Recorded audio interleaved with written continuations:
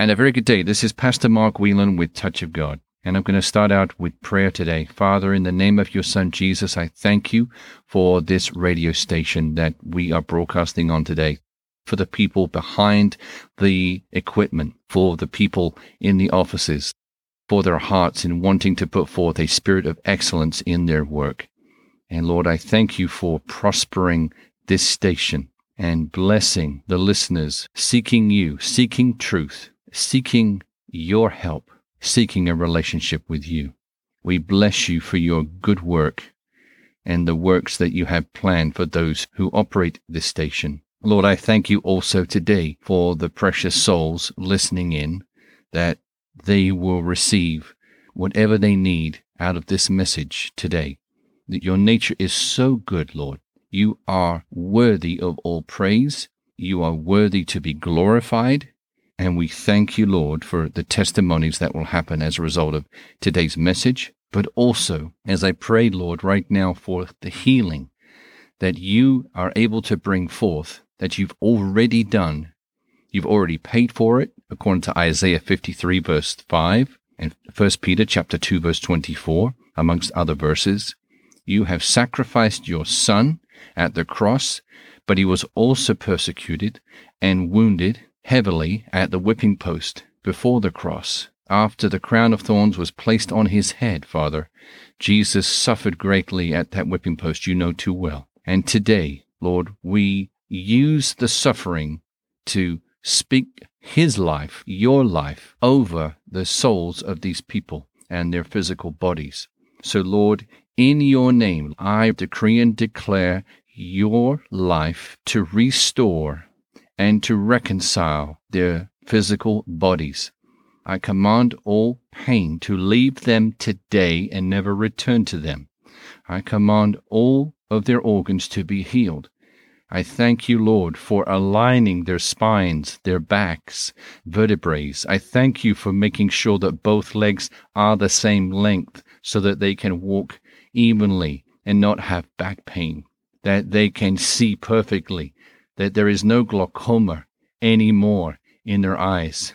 There is no problem in their sight anymore. There is no problem in their hearing in the name of Jesus. There is no problem with their arms, raising their arms to heaven to worship you in spirit and in truth, raising holy hands to you for the worship that you deserve for your glory. Thank you, Lord, that they can speak without a stutter. They can speak your heavenly prayer language by being baptized in your Holy Spirit. Lord, all we have to do is ask you to baptize us in your Holy Spirit, receiving your Holy Spirit, being immersed in your Holy Spirit, and it shall be done in the name of Jesus. So we thank you, Lord, today. We have not because we ask not. So we ask today for the baptism of your Holy Spirit, a filling of your Holy Spirit if we are already baptized, a refilling. We thank you, Lord, that the evidence of being baptized in your Holy Spirit will be that we will speak in an unknown tongue. We will speak in the unction that you provide by way of your Holy Spirit, speaking your perfect will, praying your perfect will out of our mouths, because out of our bellies shall flow rivers of living waters. And I thank you, Lord, that every one of these listeners shall become rivers of living waters out of their belly. They will become people who speak, and out of their mouths will come fire, spiritual fire from your Holy Spirit, bringing life out of their tongues, because life and death are in the power of the tongue. Proverbs chapter 18, verse 21. We thank you, Lord, today that we can speak to truth, but when we speak it, we speak your fire.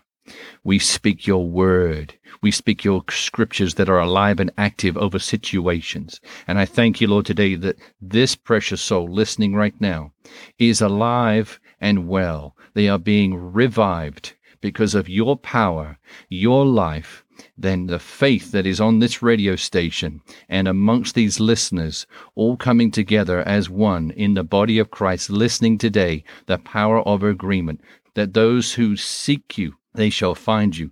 Those who need you for healing shall receive all that they need in the way of healing, your healing touch, your touch today, Lord. And we thank you for your goodness. Lord, those who need you because they want to receive you as Lord and Savior, Lord, all they need to do is say, Jesus, come into my heart. I now confess you as my Lord. Come and save me. I am yours.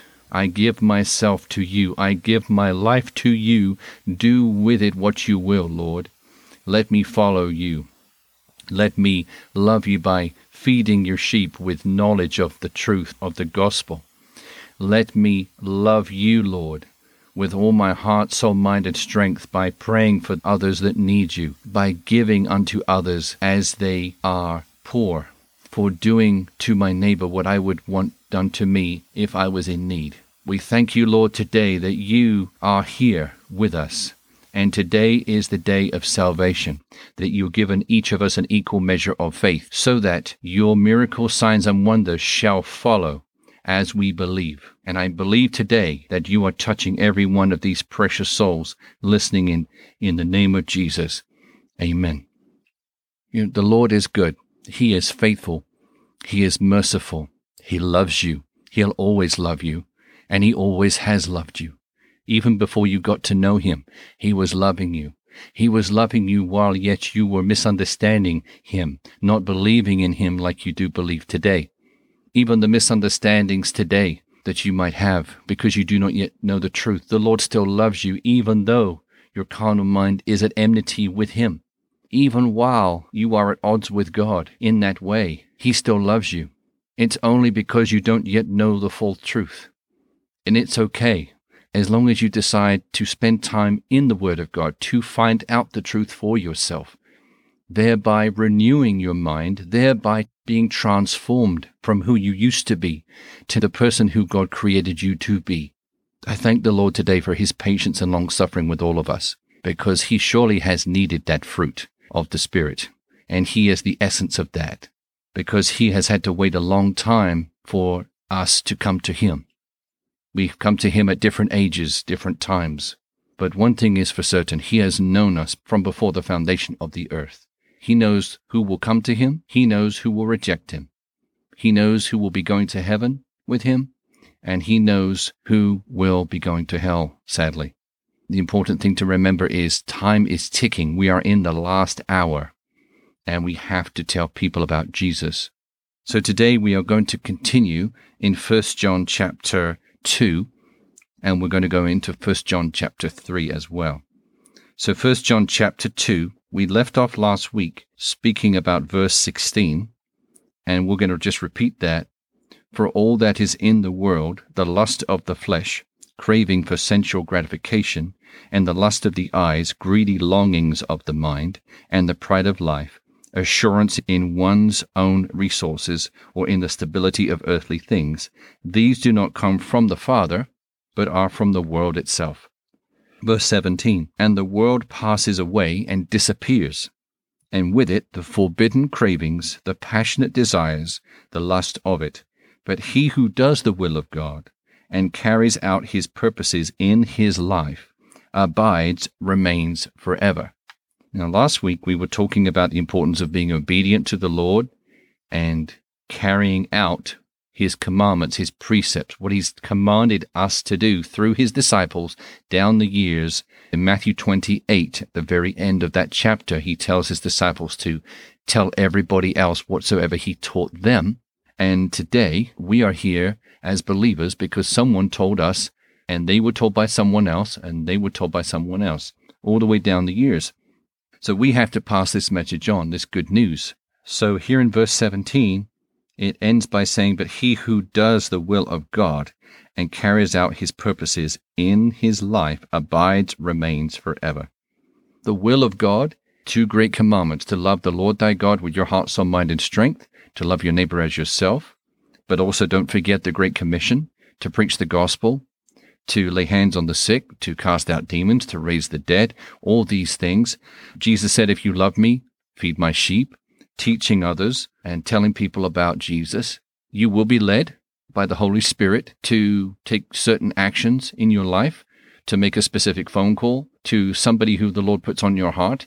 This is a form of obedience, and you will have many actions like that you'll get nudges in your heart, nudges in your spirit by the Holy Spirit prodding you and leading you to do something. You need to obey those things. And you will know it's the Holy Spirit because it will be a form of righteousness. It will be a righteous action, and it will be good fruit that will result from it. Now, some things sometimes will be told by the Holy Spirit to deliver a very firm message to someone, and that is still love, because you have to speak the truth in love, and sometimes people will get offended by something that you tell them. But if you know that it was the Holy Spirit who prompted you to give that message to them, you are being obedient to Christ no matter what the response is from the person. And the seed that you plant in them, we pray that that seed will take root and the Lord will continue to remind that person about what you told them. But if you do not tell someone that important message, that's being disobedient, and the person does not yet know the truth. So they are still living a lie in that area. Now the Lord has to find someone else to place that message on their heart to deliver to that individual. And sometimes it is difficult for the Lord to find someone who is willing to give a message, an important message, even to a church leader or to a person in the street. So we always have to be obedient. When we know the Lord's heart, then it's easy to know when we get a message to give to someone on our heart, we know the Word of God. We know if that came from the heart of the Lord. Is it to lift up? Is it to edify? Is it to correct? Is it to encourage? Then it is of the Lord. If it is to condemn, if it is to break down, if it is to destroy, that's from the devil. It's not from the Lord. Verse 18, boys, lads, it is the last time, hour, the end of this age. And as you have heard that the Antichrist, he who will oppose Christ in the guise of Christ, is coming. Even now many Antichrists have arisen, which confirms our belief that it is the final, the end time. Now, this is 1 John chapter 2, verse 18, which was written 2,000 years ago or so. And so 2,000 years ago, it is written here that it is the final, the end time. And now 2,000 years on, in the year 2022, we know that we must be very late in that final hour, in that end time. And we can tell that from everything going on in the world. But not even Jesus knows the time he will return, only the Father knows. Verse 19, they went out from our number, but they did not really belong to us. The writer here is speaking about the Antichrists. They went out from our number, but they did not really belong to us, for if they had been of us, they would have remained with us. But they withdrew, that it might be plain that they all are not of us. Verse 20, but you have been anointed by, you hold a sacred appointment from, you have been given an unction from the Holy One. And you all know the truth, or you know all things. The word anointed here in verse 20, it means a sacred appointment and have been given an unction from the Holy One. Verse 21, I write to you not because you are ignorant and do not perceive and know the truth, but because you do perceive and know it, and know positively that nothing false, no deception, no lie is of the truth. Who is such a liar as he who denies that Jesus is the Christ the Messiah? He is the Antichrist, the antagonist of Christ, who habitually denies and refuses to acknowledge the Father and the Son. Verse 23, no one who habitually denies disowns the Son, even has the Father. Whoever confesses, acknowledges, and has the Son has the Father also. You see, this comes from the beautiful relationship that Jesus has with his Father and the nature of God the Father himself, that when you have Jesus, you have everything, because the Father is in Christ, the Holy Spirit is in Christ, and the Son is in the Father, and the Holy Spirit is in the Son. They are all in together, and as we are children of God, we have been engrafted into this precious promise of being in Christ and being a new creation. Old things have passed away. Behold, all things are new. And now we get to be in Christ, and God gets to be in our temple within us that he has formed. It is a beautiful thing. The Son and the Father have this beautiful relationship with each other, and this relationship is available to us to the degree that we allow the Lord to take part in knowing us.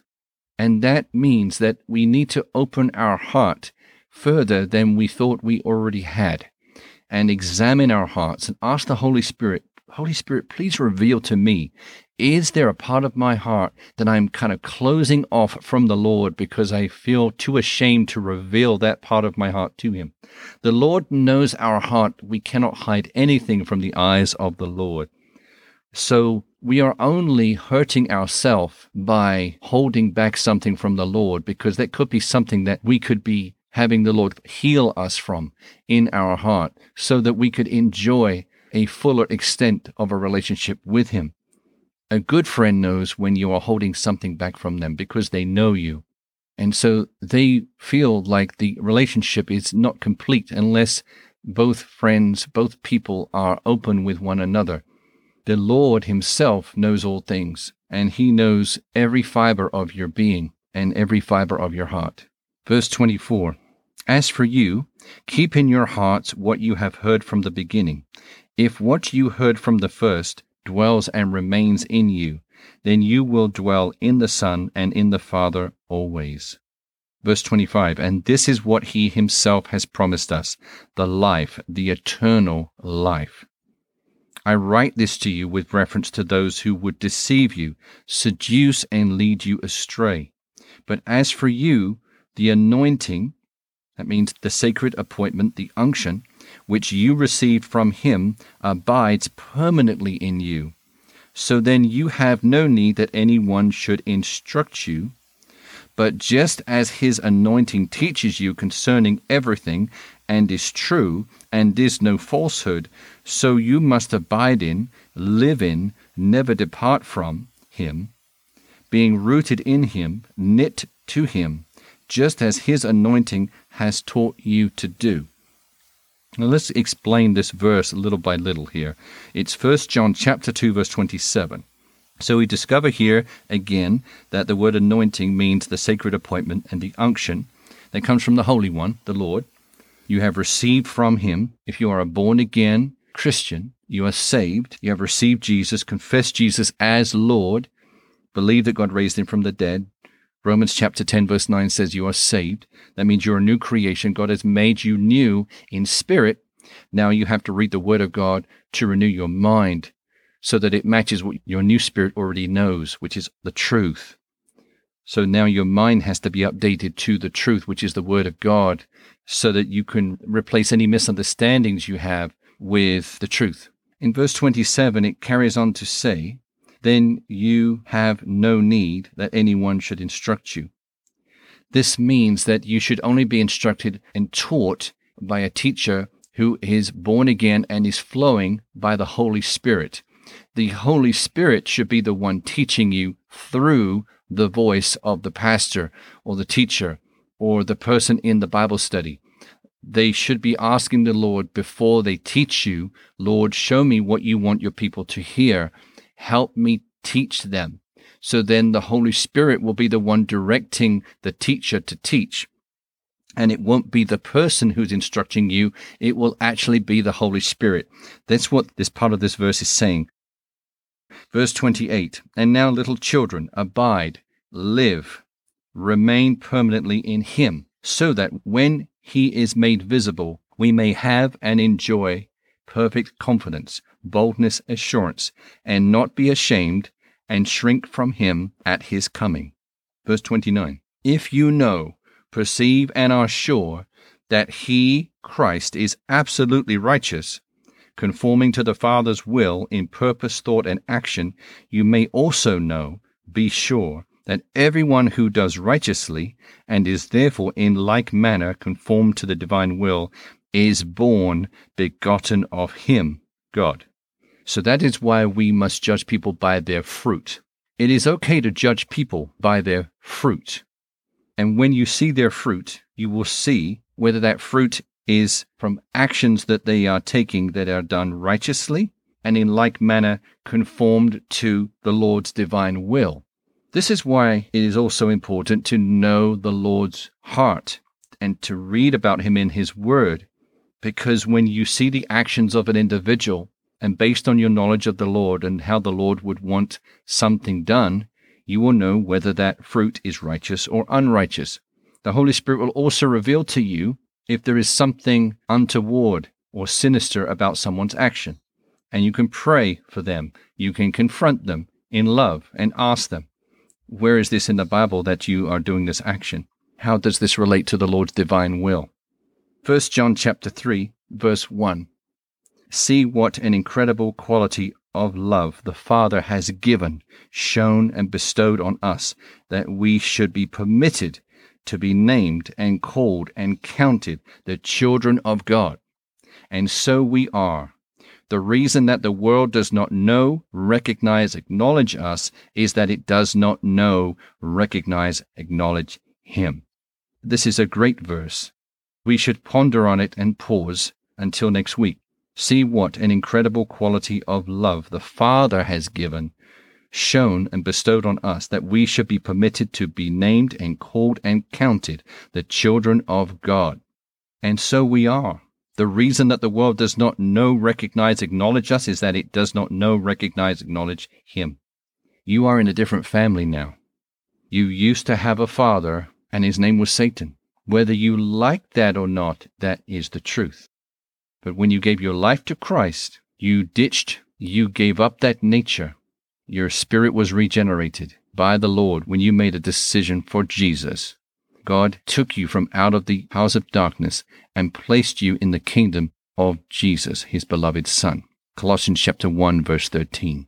And now you are getting more and more like Jesus, growing up into the fullness, the stature of Jesus, which is the Lord's will for your life. He wants you conformed to His Son. He wants you to act like Him, be like Him.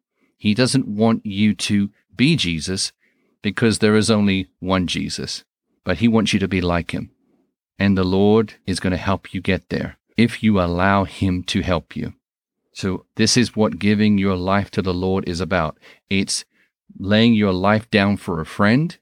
It's giving your life to the Lord so that He may use you for His purpose and His glory. And it's not going to be a life in Egypt where you're a slave. You will delight in having given your life to the Lord.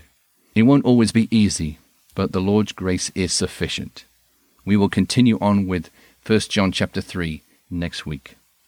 In the meantime, if you'd like to partner with us, our website is tog.world, touchofgod.world, and you can also leave a prayer request on the website, and we will respond to you. And you can even call us at country code 1-407-705-3151. So until next week, you have a blessed week. Amen.